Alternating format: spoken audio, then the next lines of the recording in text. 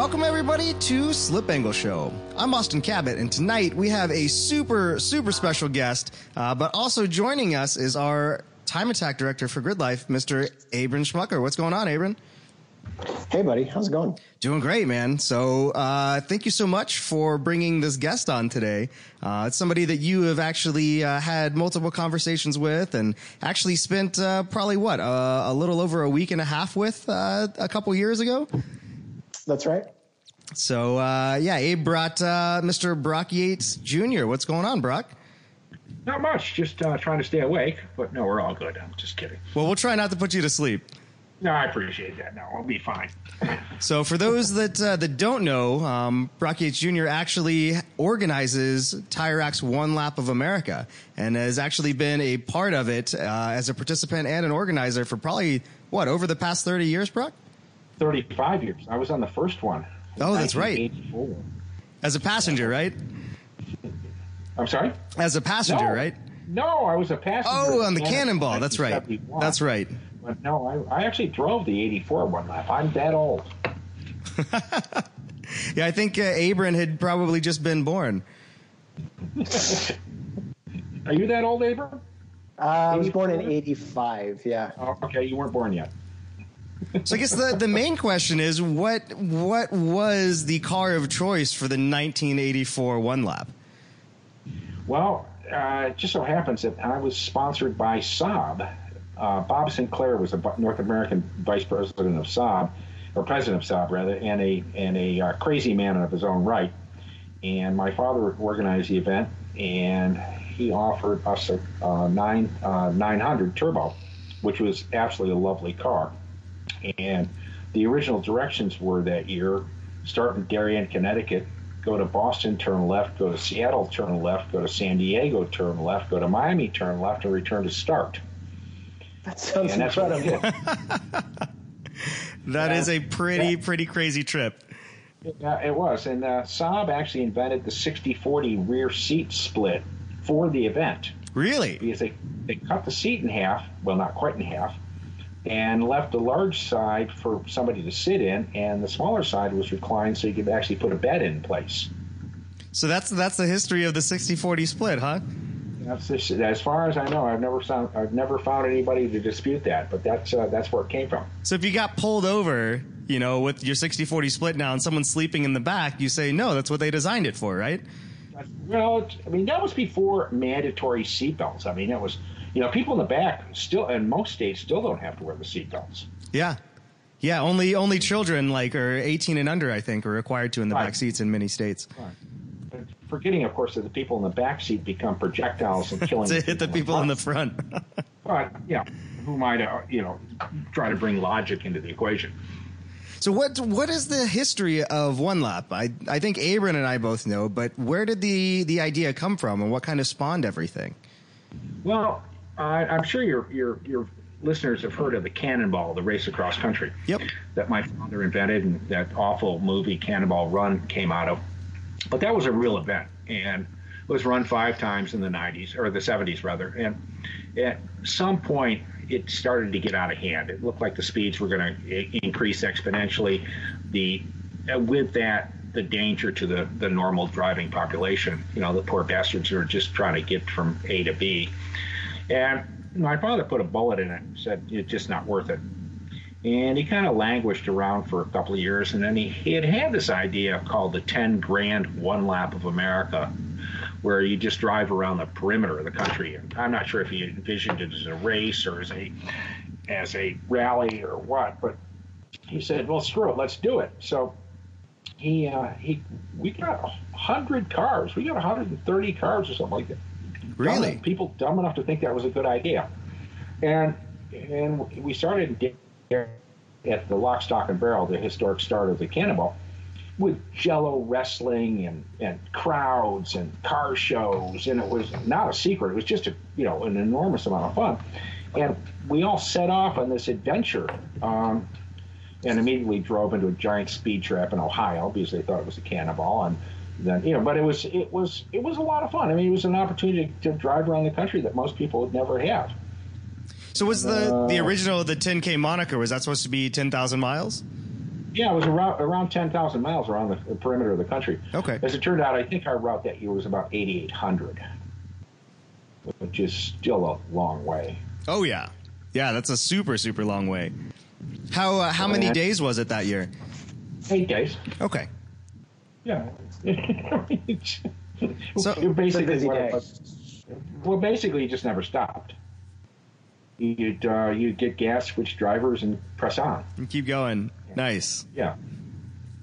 Nice. It was fun. I mean, it turned out to be a series of actually 4 shorter cannonballs with people, drive stupidly fast to the next checkpoint, and we'd all sit around waiting for our time to check in and check in and go race off to the next one.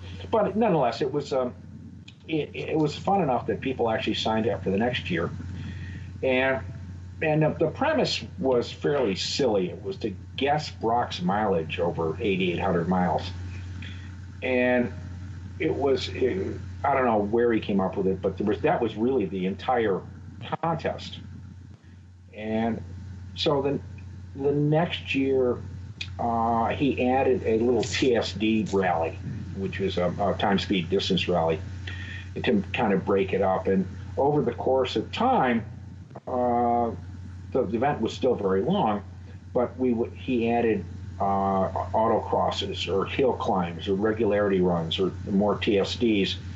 And at one point in '89, he decided to conspire with a guy named Tolio Trinoff, who was one of the great personalities of the sport, a vintage car racer, a bon vivant, a nut, and he owned Hallett Raceway in Oklahoma. And they told the FCCA they're going to drive around the racetrack as a 1.5 mile slalom course. And we all got there, and the slalom cones were gone, and we ran it as a one-lap time trial. And nobody died, thankfully. And that kind of started the new era of one lap, where we actually, race on racetracks now and don't do any TSDs. We travel safe and sanely in the highway and have some fun on the racetrack. So it's been running at tracks like that since 1989, you said? Yeah. Okay. Mm-hmm. Awesome. Adjusted the format. In the old days, a TS or a time trial, according to the FCCA, was about 0.8 of a lap. You'd start off at pit out and drive around to some end point on the other side before pit in. And we've expanded that to a 3-lap format, which is pretty much the limit of a standard street tire. After that, they start to get greasy and overheat and become less predictable. Right now, with some of the new street tires that are out, have you guys thought about modifying that model at all? Not really, because not everybody's running the oh my god street tires. Right. I mean, it's a run which is an event, and also there's a time constraint. Right. You've got to fit 75, 80 cars in a 3-hour window at a racetrack. So if I start running more than that, then I'm limiting to how many events I can have in a day. Okay. Now, do you go out and pre-run the routes at all before the actual event?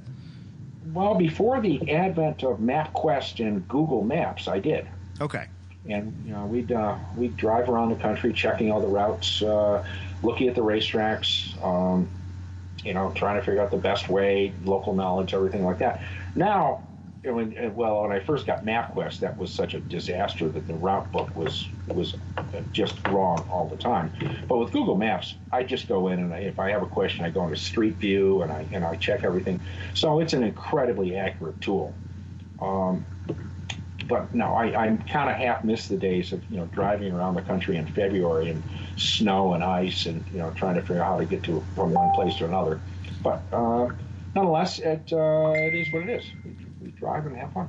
Yeah, well, nobody says that you can't pre-run them anymore. I'd say that if you did it in February, there'd probably be some other crazy people that might want to join you too.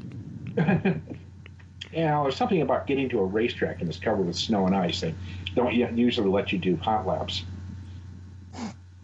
Usually. So Brock, can you tell us a little bit more about what goes into the process of selecting tracks and building a route for a calendar year?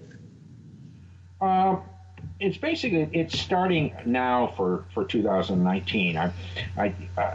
There's about 110, 120 road courses around the country, and we've been to about 80 of them. And so what I try to do is I try to piece together a loop of tracks that people would want to go to, that I'd want to go to, and try to keep it, around 3,500 miles. And even though we start and finish in South Bend, there's still plenty of opportunities to, lots of great tracks within range. So next year we'll probably go up to Valley Motorsport Park in New Hampshire, and then come down through like Monticello to Summit Point or VIR, and then head down to, say, Alabama. So everything is just a loop of fun racetracks, and it changes every year. When did the event begin starting at Tire Rack? About 13 years ago. Tire Rack was always instrumental in selling us tires, because they, support the sport racing, support racers incredibly well. And it was just a natural mix, because even before they were a sponsor, most of us ordered our tires from them. And they've been incredibly supportive. They're wonderful people. I'm sure for your listeners that have dealt with Tire Rack, everybody is professional. Everybody knows what they're talking about, and the tires arrive very, very quickly. And that service is from the top all the way down to the bottom. They're all marvelous people. Yeah, I spent 2 weeks training there when I used to work for a tire manufacturer, and came away very, very impressed with how they did everything. Yeah, they're just, there's an ethic in that business that I've never seen before, that everybody is helpful, everybody treats everybody wonderfully. It's a special company. The only thing that throws me off is that everybody's name is different than what it actually is. Their witness protection program throws me off every time. No, it's because there's like 9,000 salesmen, and you can't have the same name for everybody. Yeah. Yeah, actually, I sat in the beginning of training for some of their customer service reps, and it was their first day. And they'd go down the line, okay, what's your name? And if it was a duplicate name, they'd be like, all right, we're going to have to change that. You're going to need a different name. It's just, I was a girls' basketball team in Reno, Nevada a few years ago, that every girl on the team was named Caitlin. Oh, really? That can't happen when you're trying to make your money as a tire salesperson on the phone. Which one do you want? We're invariably going to get the wrong one. So, no, it makes perfect sense. Yeah, no, especially for taking care of customers and things like that. I completely agree with why they do it. I've just always found it kind of interesting. Yeah, I didn't realize that was the case either up until fairly recently. So yeah, their new facility, or not new facility, but how they've kind of revamped the facility in the last couple of years, it's turning out to be a really, really nice spot. It is. They added 300,000 square feet for a total of 700,000. Yeah, the place is gigantic, and now the new offices that overlook the testing area are really, really nice. Yeah, no, they've done pretty well, and they keep adding depots around the country also, which makes the service even better. Now, does anyone from Tire Rack ever compete in the event, or has competed in the event in the past? Joe Woodward. Yeah. He's a wholesale manager, I believe. He's been with us probably 10 times. Luke has been with us a bunch of times. Pavlik, he's one of the main salespeople for One Lap, or one of our prime contacts. Let's see. I'm sure there's other ones. Okay. But, they're always welcome, of course. Yeah, it's one of those events that it seems like most people do more than once, or if they do it once, they always talk about wanting to do it again. It seems like it's a really, really strong community there. We have a very, very high recidivism rate. Right? Once you do it, you're pretty much stuck. And we've got one person that's celebrating his 25th this year. Oh, wow. And two people celebrating their 20th. And Dubler would have been 25, but who's one of our more spectacular personalities. A German chocolatier that has come over for the last 25 years to run the event. No, we've got lots and lots of people that come every year, and at the same time, this year we've got 25 or 30 new teams. They're the first year, and hopefully they'll find the same enjoyment and continue the. So, Austin, when I was on the trip in 2016, the best way that it was described to me was, one lap is like the trip of a lifetime that you attempt to recreate every single year. Ah. Well, so some people actually show up every year. Yeah, one of our friends of our show, Andy Hollis, I know, comes out and does it a pretty decent amount. Yeah, this is his 9th year, I think, this year. He showed up. We had a very rainy day at Texas World Speedway one year, and he comes and watches, and he says, "I can't believe they're running in this water." I mean, the water was like ankle deep all the way around the racetrack, but we had fun, and everybody's nice to him, and he and Ann have been coming ever since. Okay. Yeah, Texas World Speedway is an interesting place, especially in the wet with the roval and everything. Oh yeah, no, it's pretty treacherous. When you go out in the outfield, I think it's turn 5, the right-hander that goes out. It goes up the hill. Yeah. Yeah, I think that's what is that 7 as you come up by the water tower, or you can view the water tower. I can't remember if it's 5 or 7, but I know where you're talking about. Yeah, I was pre-running it for the last time we were there, and it was wet and it was awful, and I nearly lost my BMW. And it's pretty silly. Go ahead, so Abe. it seems like one lap breeds a special kind of crazy driver. Grid Life had its round 1 event at Mid-Ohio a week ago, and we had nasty weather for like the super majority of the overall event. And Brad Yonkers and Matt DeRoos were out in the BMW, basically at the front of grid every rain session, to just go out and go as fast as they possibly could. Yep. And their pace was just incredible. The rain is the ultimate teaching tool. I mean, it is. If you can't be fast in the rain, you can't be fast in the dry, because it's all about smoothness. It's all about line. It's all about your eyes. And I mean, everybody that wants to learn how to drive well should take every opportunity they have to not only get out on a racetrack, but especially to get out in the rain. Because every time that you bobble, every time that you're not smooth, every time that you're abrupt with the throttle or the brake, it really shows in the rain. And get out there and learn. Get out there and have fun. And besides, you're going to crash at half the speed. That's true. The walls aren't, or the walls are a little further away when you're going about half the speed. Exactly. Now, I remember in 2016 coming down the main straight at Palmer at something like 110, driving through standing water at start finish, and just thinking, well, I'm going to crash. This is insane. Well, Palmer was an especially treacherous racetrack, and but it was a fresh pavement, and it's got lots of grip. But it's that track is a patience racetrack. That's not an attack racetrack. Oh my! It was unbelievable. It's a great DE. It's a great teaching track. But I mean, as far as competing on it, I don't know if I'm ever going to go back again. But it was fun. I mean, but again, like I mentioned early on with the Big Willow at turn 9, once you master that, every corner at Palmer becomes incredibly easy. So. Has the weather ever gotten so bad during an event that you had to cancel a stage or a stop at a track? Not in the time I've done it. Okay. I mean, since I've organized it, we've had torrential downpours. I mean, we were at Pocono once, and you couldn't go outside without drowning. But that was a long, long time ago.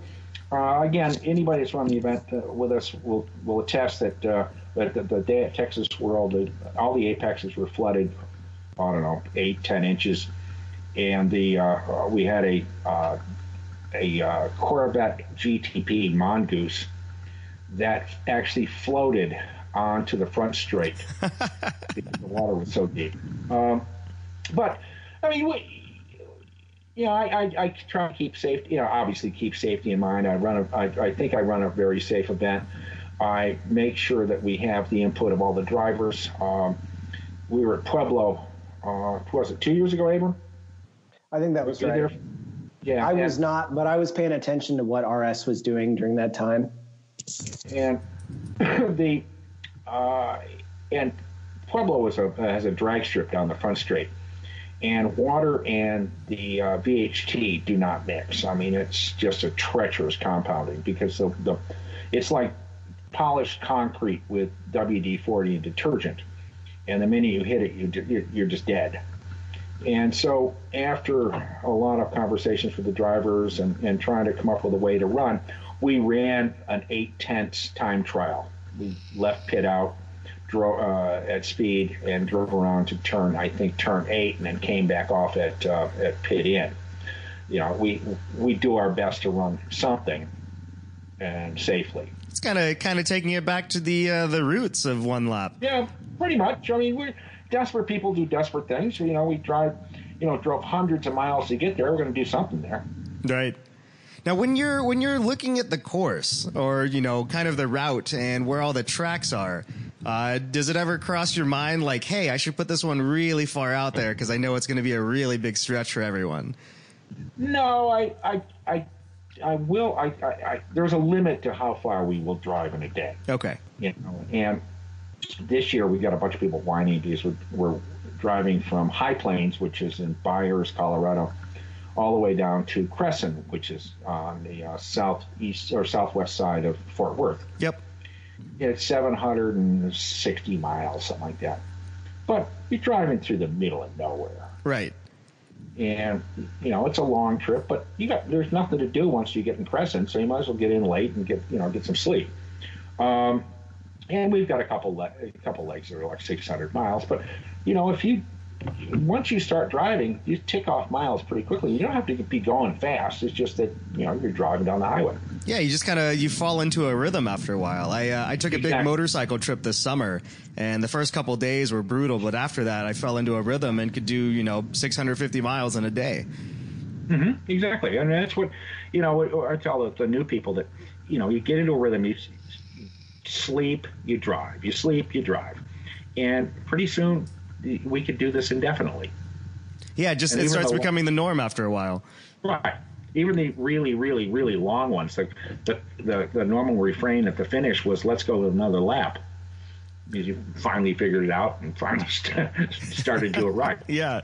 Well, something I think that was understated to me, or like maybe it wasn't obvious, was when I got there in 2016, it's amazing how much trust it takes in your co-driver in order to be able to sleep in a car when someone else is driving. Mm-hmm. So you're both kind of exhausted, and like your co-driver needs to be a person that you trust completely in order to get reliable sleep during those transit stages. Well, that's one of the things that I try to impress on the new people is that you not only do you have to trust, but you have to be worthy of that trust. Because when you're driving on the highway and you're tired, well, you start itching the top of your head and start playing with your ear and you start yawning. Well, your co-driver who signed on for the week wants to drive too, and he says, "Oh, somebody's getting tired," so he wakes up. And if all of a sudden you drive for another 400 miles, that means that nobody's sleeping for that 400 miles, and every mile that ticks off, the co-driver gets more and more anxious and less sleep, and by the time he's driving, he's not worth shit either. Yeah, both of your clocks are winding down pretty well at that point. Yeah, exactly. And if you drive like an idiot, or you drive past the time that prudent people would, then you've foregone that trust, and it's very, very difficult to get it back on the course of a week. Right. Now, what are some other things that somebody that might be new to the event might not know coming in and might really could use some help with as far as tips go? Well, David Murray, a past winner of the event and a great endurance racer, Porsche driver, described the event as an 8/10 event. That because you've probably never been to the racetrack, and if you have, it certainly wasn't in the conditions that we're going to see that day, that you can't attack the racetrack. You have to leave something in reserve, because our format is all the laps count. We don't take the best of 3 laps. It's, from the time the checker flies to the green, or the green to the checker, all that time counts. So if you attack a corner and you go off, the clock's still ticking. And so it's best to run the event within your limits of what you know, and kind of move up on the time rather than to be overzealous from the start.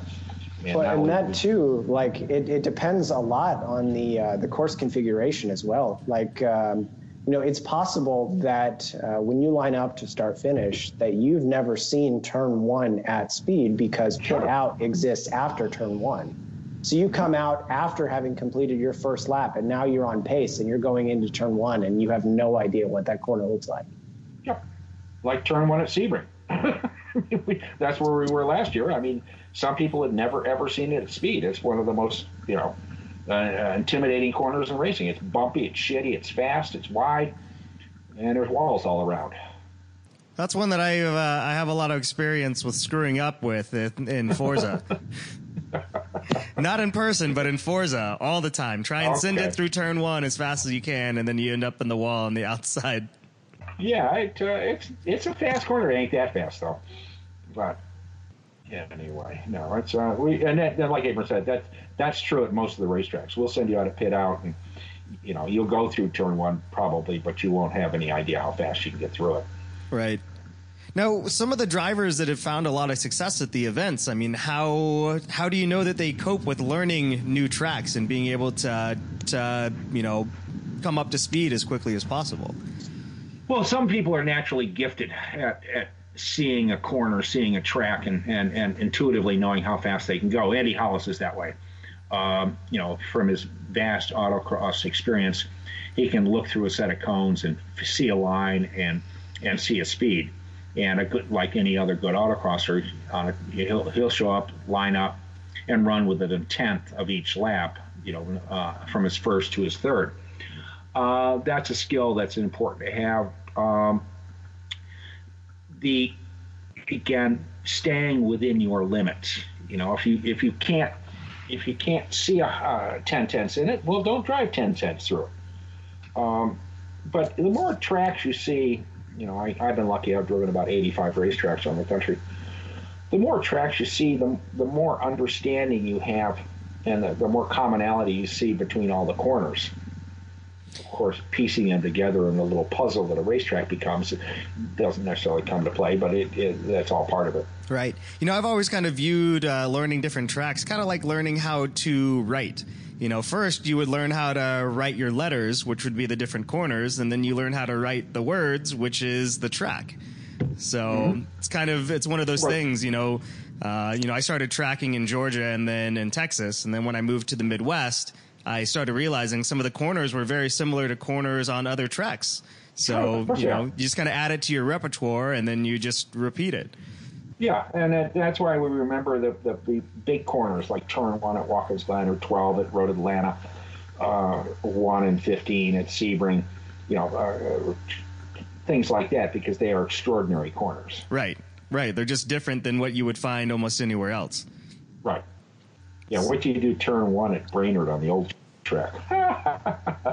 I've seen some videos. Actually, recently, Mike Cohn, one of the guys that works for Grid Life, and myself were watching a video from Brainerd when back in the 80s when they raced trucks. There was like a spec truck series that SCCA Pro Racing did, and watching those guys go around Brainerd was a heck of a lot of fun. And I saw that turn, and it was pretty interesting.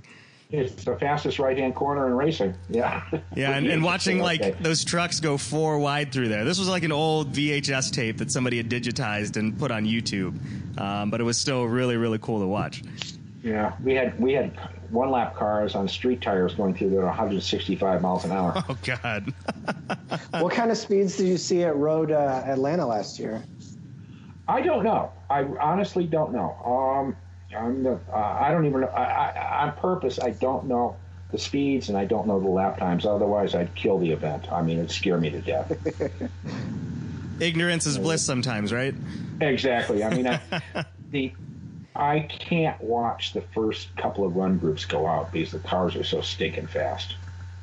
I mean, the cars are, 7, 8, 900 horsepower, capable of, without aero speeds well over 200 miles an hour, in street car trim. Yeah, that's pretty crazy. Speaking of cars, what are some of like your favorite or most interesting cars that you've seen ever run one lap? I know there's probably a lot of them. We've seen a lot of cars. In the old days, the mix was much more eclectic. It was pickup trucks and stretch Cadillacs and stretch Porsches, 1922 delivery trucks, and the mix of standard sedans and things like that. My favorite cars, we had a Pinto showed up one year. Nice. And it was a professor from the University of Kentucky, a really nice guy, Rob, and they decided to put a 302 in that thing. And normal people kind of shoehorned it in. No, they were on a budget. They took a Sawzall and ran it down the hood line through the bumper and created an open space in the front. Slid the motor in and put a giant radiator on it and put balloon tires on it. It was the most offensively awful car ever. But nonetheless, it was slow and fun.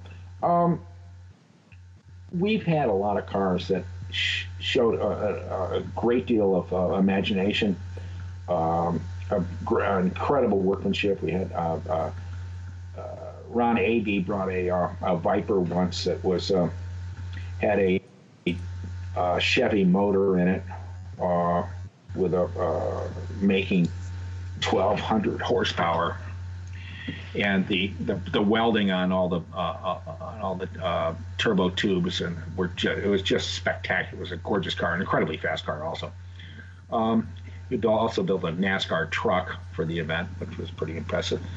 Nowadays it's the most beautiful cars are the GTRs with the giant AMS packages and the big turbos and the big brakes and that hustle around. Most of the cars now are pretty boring. By comparison. And I know down to the list. One of our guests that's been on the show before, Kevin Wesley, said he brought like a Bricklin or something goofy back in No, he brought the Brick. Yeah. Yeah, it was a Dodge Valiant. And okay. Well, he brought us several cars. Okay, but he's best known probably for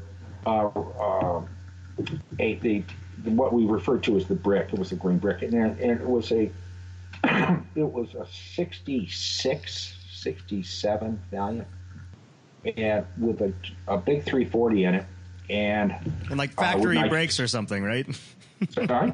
I think he said it had like factory brakes or something on it, like the car just would not stop. Yeah, I can attest to that. He drove into the wall at Sandia because he got lost. But continued, by the way. But no, that was a brilliant car, and because it was ugly and it was fast, and Kevin's a great driver. But he did bring a Mosler Raptor. Oh, that's what it was, a Mosler, not a Bricklin. Yeah, and he won the event, I believe. And it was a Mosler was a guy that made a lot of money in the finance business in the 90s. Decided to build, in the 80s, I guess, started building his own cars. Built a Consigliere GTP first, which was an incredibly a wonderful little car, ugly as shit, but very fast for his period. And he built a bunch of those, and he decided he would build faster cars. So he extended the tub so he could put LS motors in it. And he only made a few of those because they were so profoundly ugly. Fast, but so ugly nobody'd buy them. And they kept bringing them to one lap, trying to sell them. And my father hated the cars so much he banned them. Oh, really? Just too ugly and too fast for the event? Yeah, he created this rule that you had to make 25 of them. Oh, okay. And I have subsequently scratched that rule because I really appreciate the people that do silly things with cars. Yeah, especially the people that come along for one lap. You kind of have to be a somewhat silly person to decide to go and do it, too. Yeah, I mean, it's an event that you can go to a standard cocktail party and tell people what you did for your summer vacation. They'll look at you and kind of walk away. But,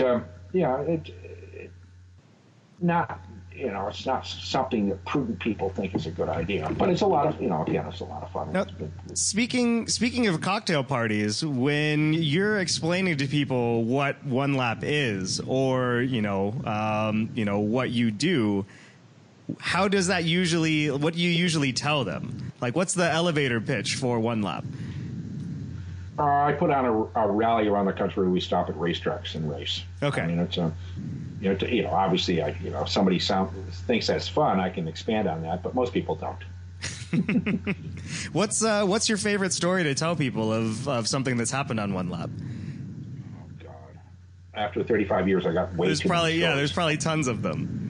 Oh, it's a story for all occasions. I don't know that I have a favorite story. I mean, I've been responsible for as many stupid things on racetracks as anybody, and a lot of them happened during one lap. I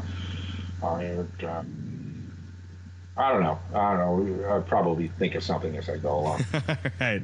To me, thinking recently, the guys at RS Motors are friends of our program as well, and they're great people and fantastic racers. And when I watch them do a motor swap after an engine failure in someone's driveway underneath a pop-up tent and come back to Sebring the next day and to just, perform incredibly, like, to me, that press on regardless spirit of the event, that was captivating.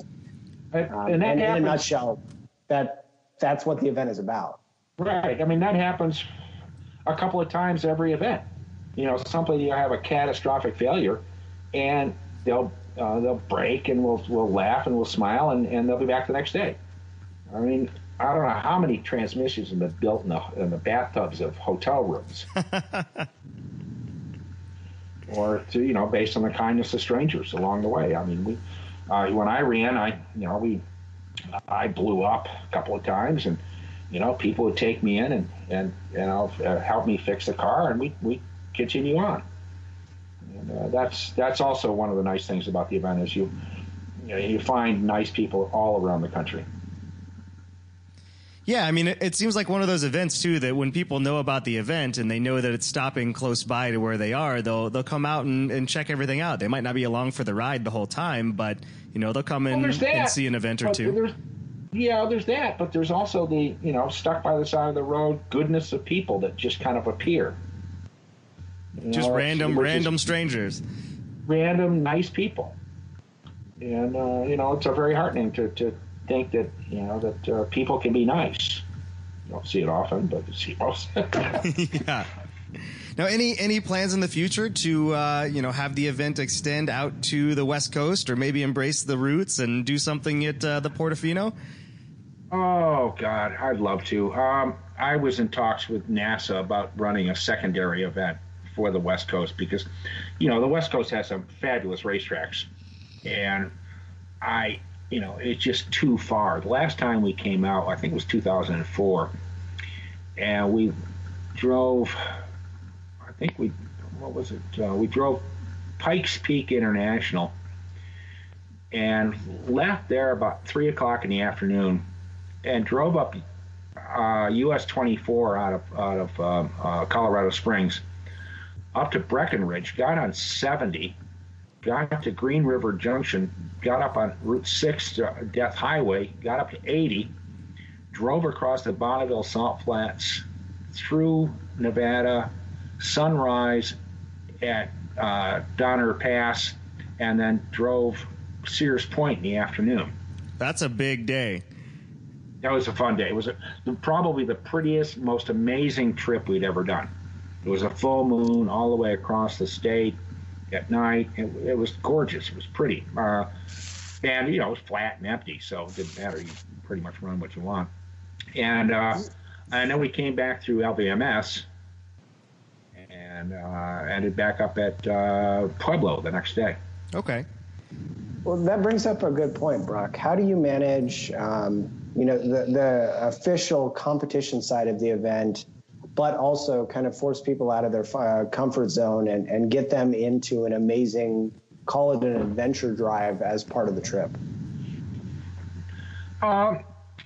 You mean as far as, oh, by the way, you're going to drive 1,200 miles? Sure. Well, I try to gauge the people to see what they'll do. There's a whole contingent of folks that will follow me wherever I take them, and I appreciate that. And then there's a bunch of other folks that balk about more than 600 or 700 miles in a day, and I try to balance those things off. So if I can loop two good racetracks together and it's a little bit further than they want to go, then they'll try it for that. You know, and usually I try to do a long one, a long transit, a shorter transit, and maybe another long one. So you don't beat up people too badly. But again, if the racetracks are worth it, they'll go. Yeah, and I think looking at doing an event on the West Coast here, I know myself and a couple other people would be interested in helping you out organize something like that, because for people on the West Coast, making it out to South Bend and spending the whole week there, I mean, it's already 2 to 3 days transit time just to get there, and then come back as well. It doubles the length of the event. Well, it depends. I know people do it, though. I know people do it. Mm-hmm. But I mean, there's wonderful racetracks out there, and John Lindsay and NASA tried to put on the Open Track Challenge a bunch of years ago, and they had some interest, but not enough. Again, we looked seriously at doing the West Coast event, but there was no real interest. The West Coast is, geographically distant from the East, and one lap seems to have settled more out as a Midwest East Coast event. Yes, I'd love to get into PIR and Oregon Raceway and all the tracks that are out there, but I just, I don't think there's the interest out there right now. Right. Yeah. I mean, organizing something like that, especially the first year, it's kind of taking a gamble a little bit. Yeah. Yeah. And I'm not in a position to take a gamble, but again, you have great racetracks, and they're all scattered along, so they'd be perfect. But, again, we'll see what happens. So what's the route for 2018 this year? I mean, the event's kicking off in about 2.5 weeks? Oh no, next week. Oh, is it next week? Oh, you know what? Friday. That's right. Yeah, a week from Friday. But we start in South Bend at the Tire Rack, as we mentioned, and now the first day, Saturday, we'll be doing a wet skid pad, and that's to it's a competition to see who can generate the highest lateral G in a flooded skid pad. And that's a number that the tire companies are quite interested in. And we do it the wet skid pad early because that's before the tires start degrading and it's the best grip. That's obviously for points. Then that afternoon we'll be driving at Autobahn on their South course as our first official road course time trial. Then we'll ease off to Gateway International in East St. Louis, where we'll do two road course events on a little roval, and then move over to the drag strip where we'll do a low ET run and a bracket race. The next day we'll be at Hallett, I mentioned earlier, in Tulsa, near Tulsa, Oklahoma. A fabulously difficult, wonderful track with great people and great food. Over to High Plains, which is in Byers, Colorado, which is a relatively new racetrack, built by racers for racers, and it's got a lot of great elements. It's got straightaways, it's got uphill and downhill decreasing radius, it's got, again, elevation changes, it's got a lot of wonderful elements that makes for a great racetrack. Then down through the middle of nowhere to Motorsport Ranch Crescent, which is a little club track outside of Dallas-Fort Worth that has 3 configurations. We'll use all 3, and it's just a fun little racetrack. Then over to NOLA, New Orleans Motorsports Park, which is a giant, incredibly fast paperclip.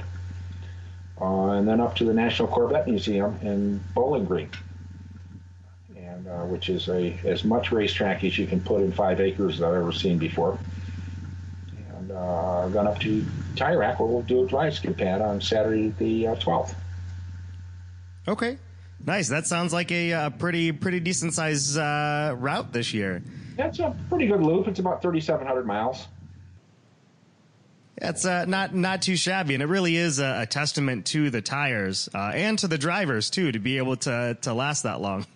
If the problem with people have with tires, if they start overdriving the car, they start doing burnouts or try to heat them up. If you treat your tires well, you should actually get 2 events out of them. Okay. But if you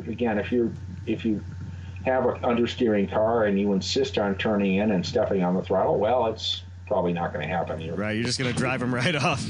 Yeah. So exactly. Austin, it was actually at Mid-Ohio this year that I changed over my 2016 one-lap tires. So I had used them for all of the track day stuff that we had done last year as just kind of a test and tune tire, and it's only now that they're like finally tapped out and we're ready to come off. So you mean last year when I drove your car in the rain at Gingerman and the tires were just about done, that was the same tires that you ran Mid-Ohio on?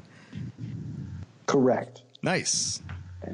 And we changed those off at the event, and they're done now. But after one lap, even when the tire life was maybe something that was worrisome when we made the tire selection, you get done with the 5,000 road miles or however many road miles if you go transit to and from the event. It was remarkably reliable, and actually the road miles didn't seem to burn them up too bad, which was surprising. As long as you don't run, stupid amounts of camber or a bunch of tow out. I mean, the tires are happy. They don't care. I mean, the only tire failures we see, and I'm responsible for several of them, is potholes in Indiana. Roads in Indiana, man, they're literally the worst. Yeah, I've blown out 2 BMW tires in Indiana. So most tire failures happen either at the very beginning of the event or the end of the event. The very end, yeah. Well, luckily, Tire Rack's not too far away if you need a spare. That is yes, that is exactly right. And but I did find out that on a Saturday afternoon in Indianapolis, you can buy a 275 18 19. No, it was 18. Whatever, 35 at a Pep Boys. Really? Just not a matching one to what you were running, but one to get you to where you needed to go. Exactly. Nobody was more surprised than I was that I could get one. But it was round and black. That's all I wanted. Now, what are some of the rules regarding, tires? If somebody does have an incident on the road where they have to have a tire replaced, what's the procedure there? Basically, you have to prove it to me that your tire needed to be changed. When you show up at Tire Rack, we require you to buy at least 4 tires, the ones on the ground, and we will paint them with the tire manufacturer on the sidewalk. Okay. So we can tell if the tires have been changed. And you're allowed to bring a spare per wheel size. And if you have a square car, that means you get one tire. And in the old days, people would kind of surreptitiously trade them out. They would rotate them in and give them quite an advantage. But now we just paint the 4, so we can tell if something's changed. And if you have a blowout, it's pretty obvious as a failure. If you have a nail or something that provides a safety issue, we will let you change it. If you, like BMW found the first year, and as a sponsor, show up with 4 degrees of negative camber, No, that's not a legitimate reason to change the tire. And I made them turn their tires inside out. And they were my sponsor. So, well, it's keeping everybody on a level playing field, though. Right. We try to be incredibly honest and fair to everybody. But again, if you treat your tires well, they'll last for a long time. But again, most of the failures we see are pothole related. Okay. Now, what are some of the tracks that you may have not run with One Lap yet that you would like to run in future years? Let's see. Indianapolis Motor Speedway. Oh, that'd be really cool. And I'm really close to getting it. I mean, it's a question of dollars, and we run the first week in May, and I have to back up the schedule 1 week. And Mother's Day kind of rotates towards the middle of May back to the beginning of May. And once it gets back to the beginning of May, then there's no conflict with the Indianapolis 500, and I should be able to get it. One of these days, when COTA goes through its third bankruptcy, we'll get there. I'm actually going there this weekend. Yeah, well, they want a ton of money for that thing. Yeah, a little event like mine can't afford that right now. I may work a deal with NASA that we do one event in the late afternoon after their main day, but we'll see. I mean, it's that's again, it's still a lot of money. We've run Daytona and Sebring and the Glen and virtually every other racetrack worth running in the country. Yeah, all the world-class facilities. Yeah, I mean, Road America, Brainerd, God, what else is there? I mean, there's just Barber, Road Atlanta, of course, and everything else. Yeah, so, you've been to most of them, at least the ones that are within the geographical area that you're wanting to stay within. And there's new tracks that are coming online that I try to get to too. But right now, the only track that I really want to get to is a new one in New Hampshire. It actually looks like fun. There's a couple of other ones, little club tracks that are really not worth the time as far as I'm concerned for our event. Right. The 1.1 mile club tracks with 18 turns or safety tracks, or there's a track in North Carolina, a testing facility, but you can't go there because there's no paddock, there's no pit area. Was that in C-Car? Yeah. There's no staging place, and there's no place to safely put cars. It's okay for an autocross or something like that, but not for an event like ours. Yeah, when you're running an event the size of yours, it's you have to take other things into consideration. Yeah, our primary goal is to make it a safe event. And for example, we can't run Lawrence anymore, the what used to be the Michelin test facility, because again, there's no place to stage anybody. It's not safe to put anything anywhere. Right. Now, if people want to learn more about One Lap and participation, where can they go? Well, you can go to the Facebook page, One Lap of America, or you can go to the website, onelapofamerica.com. Okay. Yeah, I think for Google me and call me. Most people do. Right. Yeah, I think for myself and for a lot of other people, One Lap of America is definitely on our bucket list of driving things to do. For me, it's that and the 24-hour at Thunder Hill. Those are pretty much like my two pinnacle events for amateur motorsports things that I like to do. Well, the 24-hour, 25-hour. I mean, that when I was younger, that would have been a great deal. I did the 12-hour at Summit Point years ago, and that was a lot of fun. I really, really enjoyed that. But now it's a little shorter stuff. I don't have the attention span. Right. But a little note about this year. Aber's not making it, but we have Travis Pastrana coming. Oh, really? One of his guys. No kidding. In a Volkswagen, I assume. No, actually in a Subaru. Oh, Travis. Sorry, Travis. My bad. Yeah. Okay. Yeah, and WRX STI, I believe. Okay. And he'll be bringing his little road show with him, with Yokohama tires. And then we have Andy Pilgrim coming this year. Really? He's not a terribly slow driver, bringing a ZR1 with Michelin. Oh my God! It's a bad year to miss, Abe. Yeah. Well, sometimes that happens. I mean, we're looking at it. Should be a pretty good event. I mean, we got some weird racetracks and some weird cars, and if anybody in your listening audience wants to come out to any of the events, spectators are more than welcome. And we don't have many rules; just stay off the fucking racetrack. So, Brock, actually, home for me is like 25 minutes or so from South Bend, and I think we're going home for Mother's Day. So, more than likely, I'll find myself at the finish. Oh, finish, good.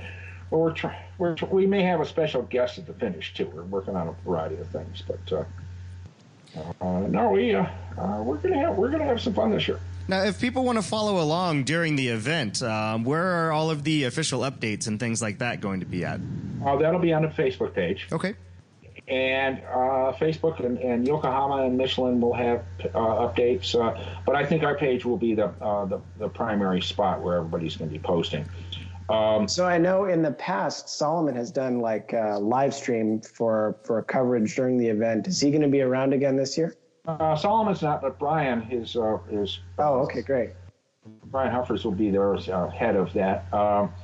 Yeah, when Solomon first suggested that we were going to do live streaming, I looked at him and said, "You realize, of course, the only people who are going to be watching this are kids stuck in their mother's basement in their pajamas." And or young professionals that should be working. No, I mean, I didn't even think it. Anybody. I didn't even think my wife would watch, and she used it as proof of life to make sure I was still alive. But last year we had Roadkill come along with us, and they were wonderful people. I could not have asked for a nicer group. And with their PR help and social media push, we had something like 450,000 people sitting in their mother's basement in their pajamas watching this fucking show, and I couldn't believe it. That's pretty ridiculous.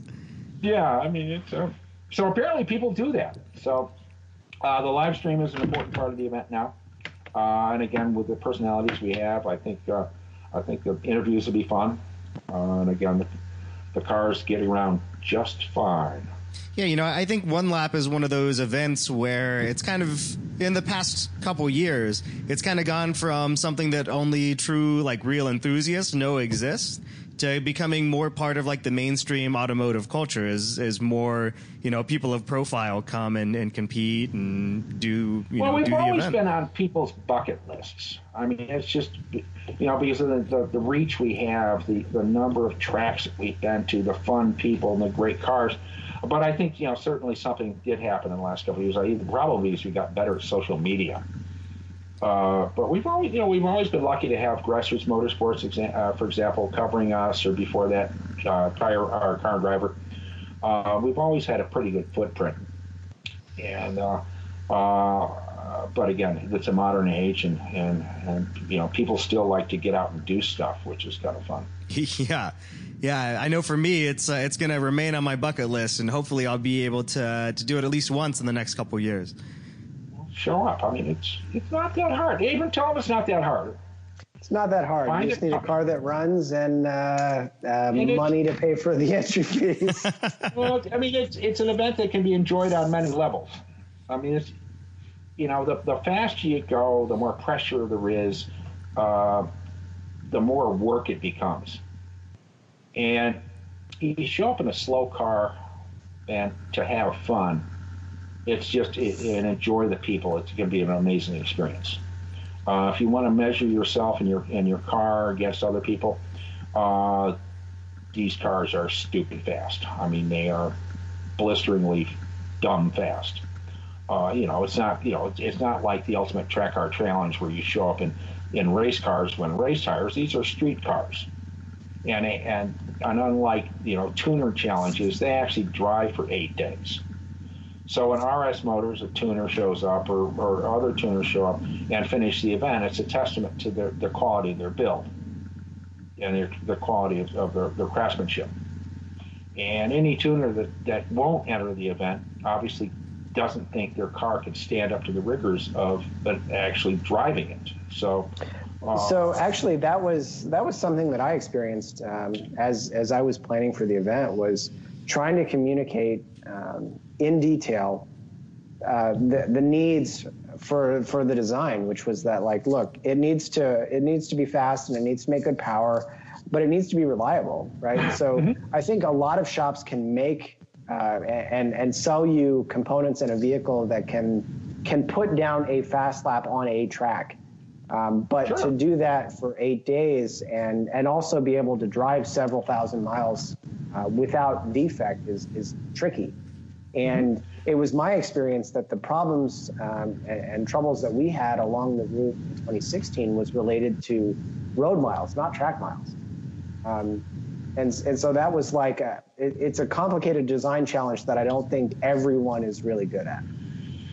Well, but at the same time, anybody can make a car go fast. I mean, you put an extra turbocharger on it and dial that fucker up until it's near dead. But again, to make it quick and reliable and bulletproof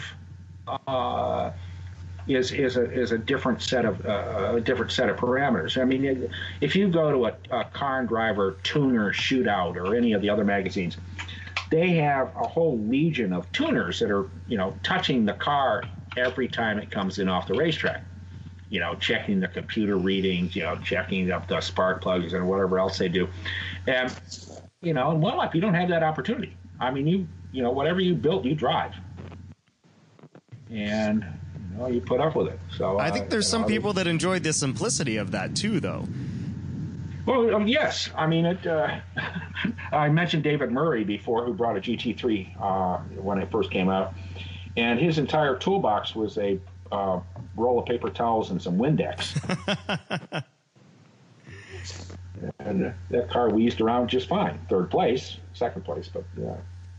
So, we've seen the success of GTRs and other Porsches in the past, in the last decade or so.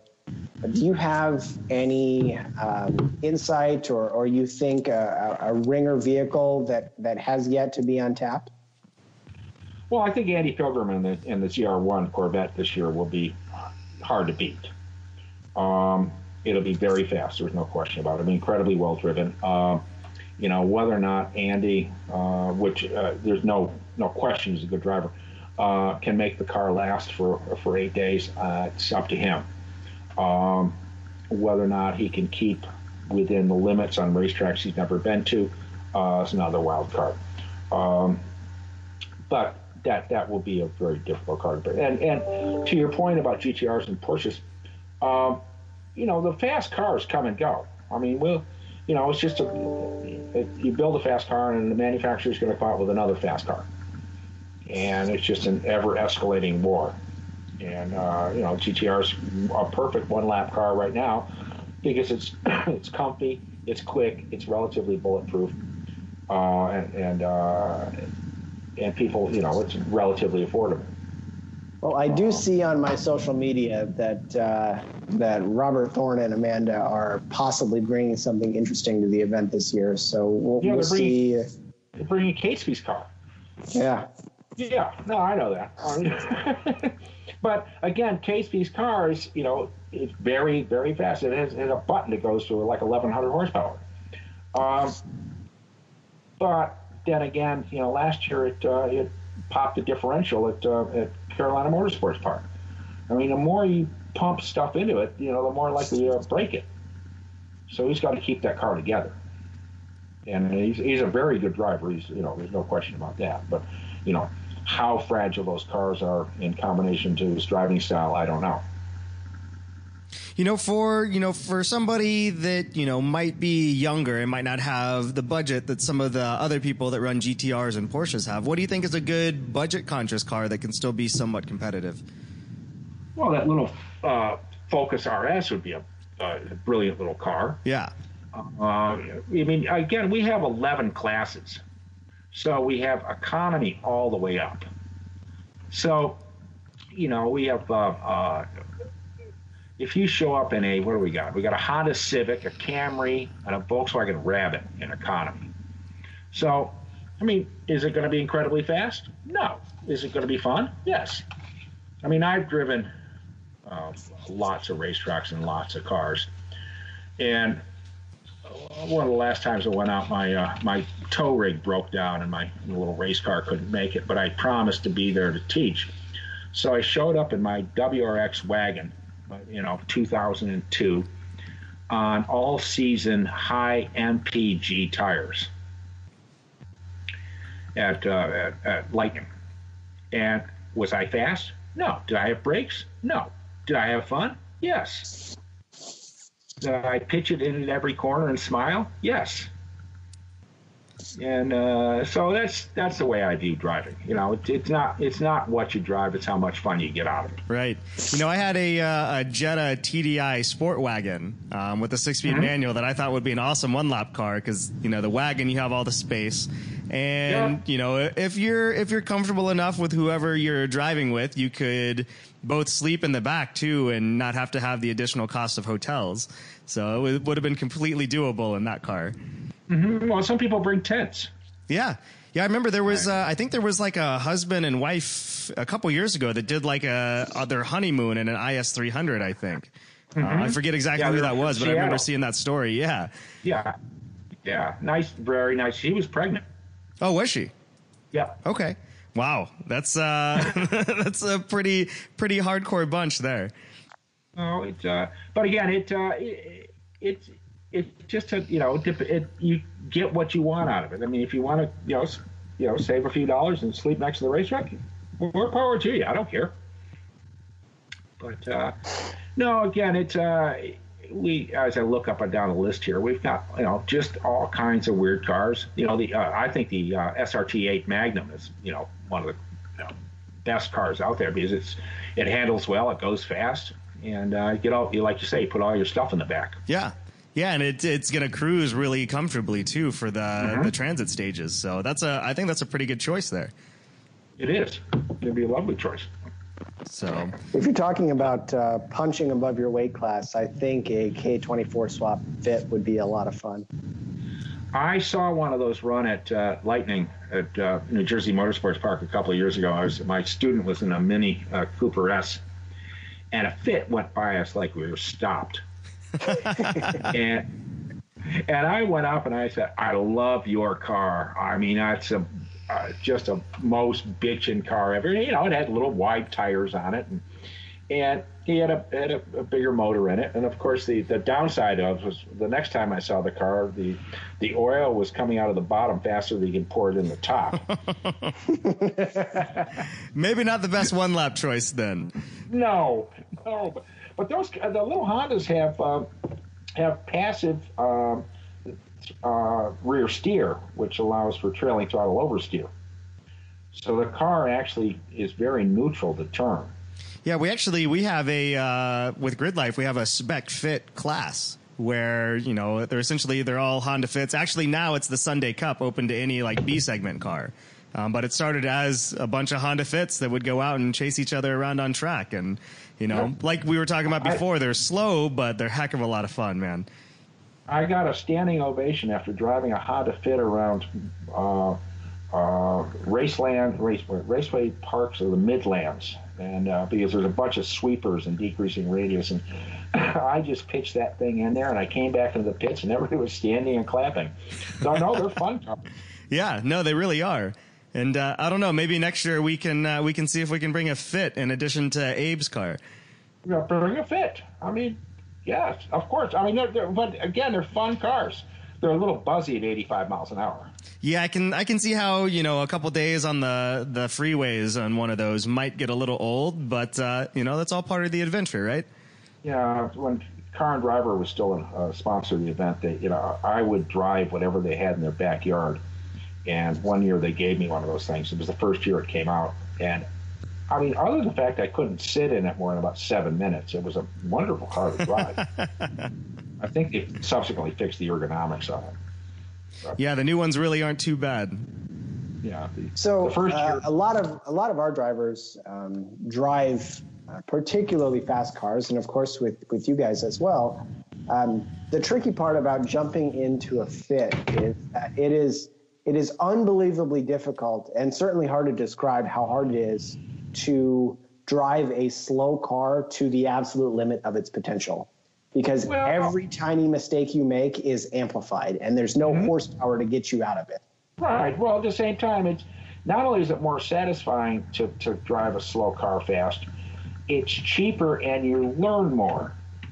You know, if you get into your GT3 RS on your first track day, that little yellow light's probably going to come on 800 times, and for reasons that will escape you till you're dead, because there's no input. It just says, oh, lights on, I saved your life.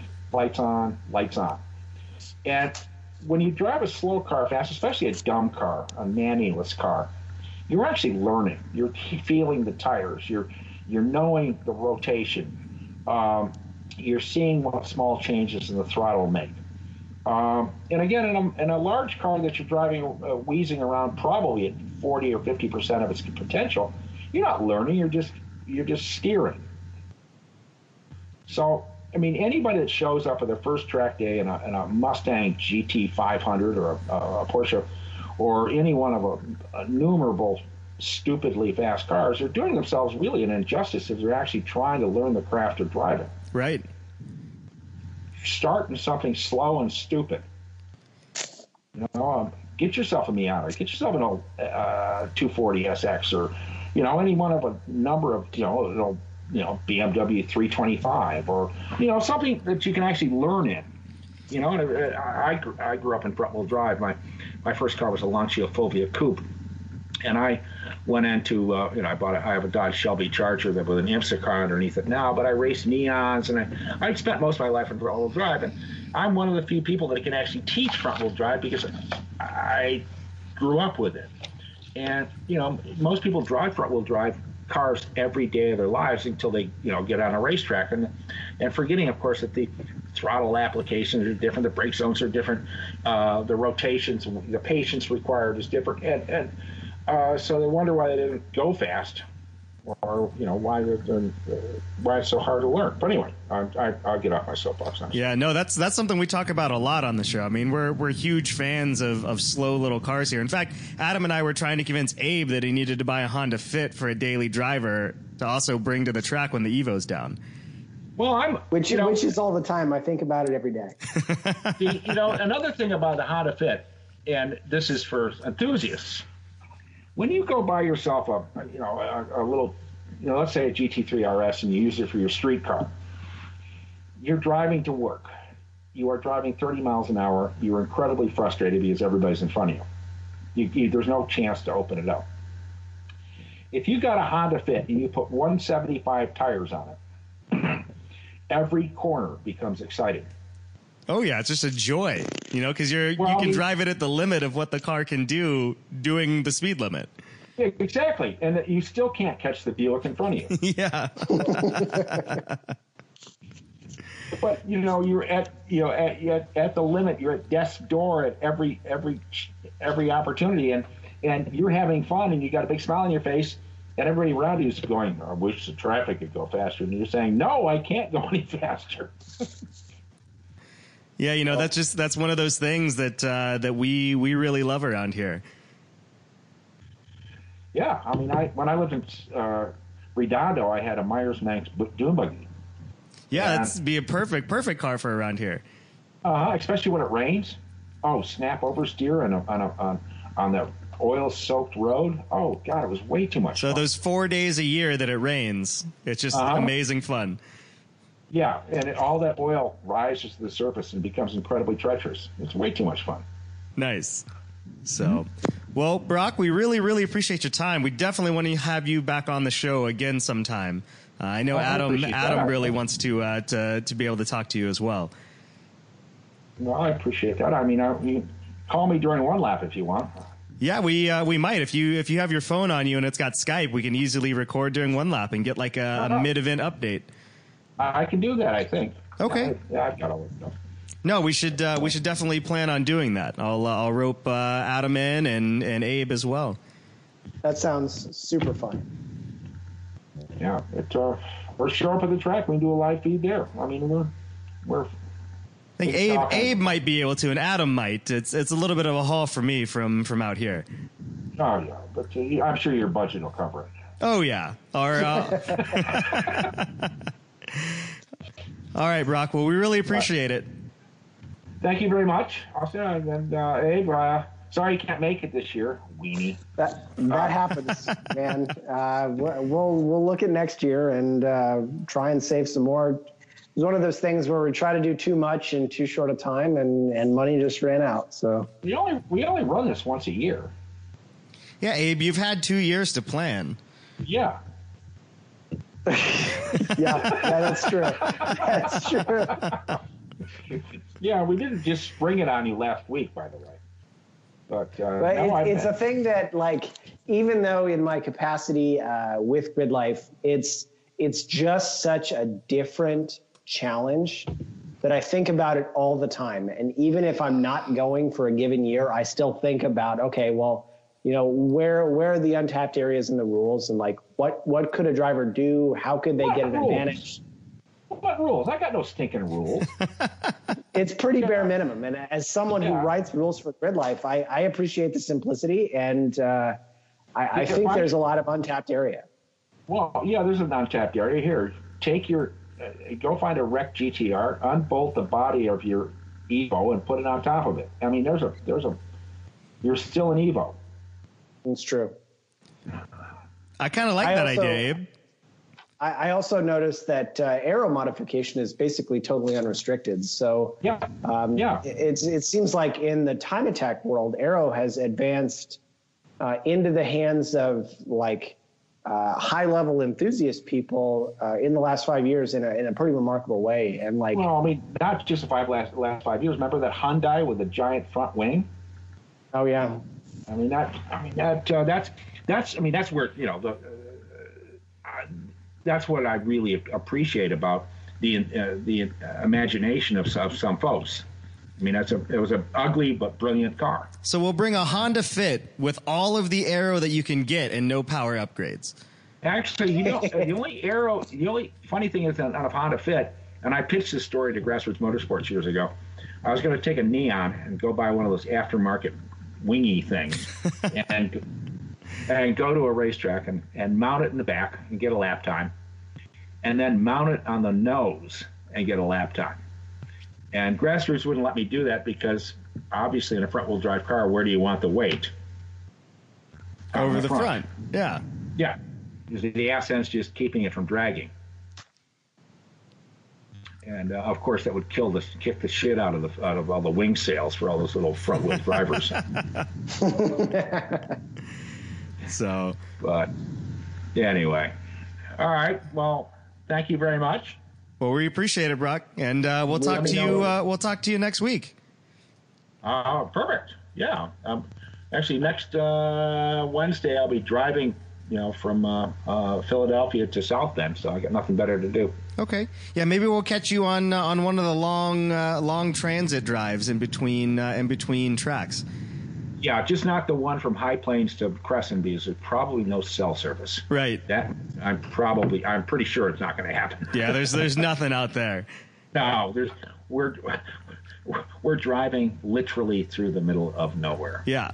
Now I've been out there before, and you're correct. There is nothing there. That's the one where you gotta kind of worry about fuel stops if you don't have a good range on your tank. Well, I have a Kia's giving me cars this year, so you taking a Stinger? I'm either a Stinger or a little van. So they're giving us 2 Stingers, so I may have to steal one. It's supposed to be a pretty nice car. Yeah, all the reports that I've seen, everyone seems pretty impressed by it. Some of the plastics and stuff still are more budget. Cars are all plastic. Yeah, I mean What surprised me the most though with Kia and Hyundai is you look at where they were 20 years ago to where they are now. And remember the old 25 years ago, the Excel or whatever they called that piece of, I mean, God, disposable cars. Well, I remember in 2000 in Atlanta there was a Kia dealership, and when you bought a Kia, you got one free. I think they did that with Daihatsus for a while too. Yeah, and I think Daewoo's for a little bit too. Yeah. Please take them all. Yeah. If only we could be so lucky today. Yeah, except then you'd have two of them. That's true. Well, you got a whole backup car then. It's a parts car. Yeah. Well, pretty soon you'd have two cars on concrete blocks in the front yard. But no, it's the Kia people are really nice, and this year we got Odyssey Battery supporting us. Oh, nice. That'll be fun. They're bringing some personalities. They're buying us dinner. No, we'll have some fun with them. Yeah, it's getting to be big time. Who would have thought 35 years ago that it would end up where it is now? Well, it's certainly changed. I mean, we've got high-level watches for the winners from Bernard Richard's manufacturer. Craft watches out of France that are just gorgeous, and they also supply the top 10 trophies. And wonderful people, but no, we've gone through a lot, and we're still having fun. Awesome. Well, hopefully we'll be able to participate here coming up soon, and we'll check in with you mid-event. Perfect. I look forward to it. All right. Same here. Thanks so much, Brock. Thanks. Have a good one. Thanks, Brock. Appreciate it. Have a good night.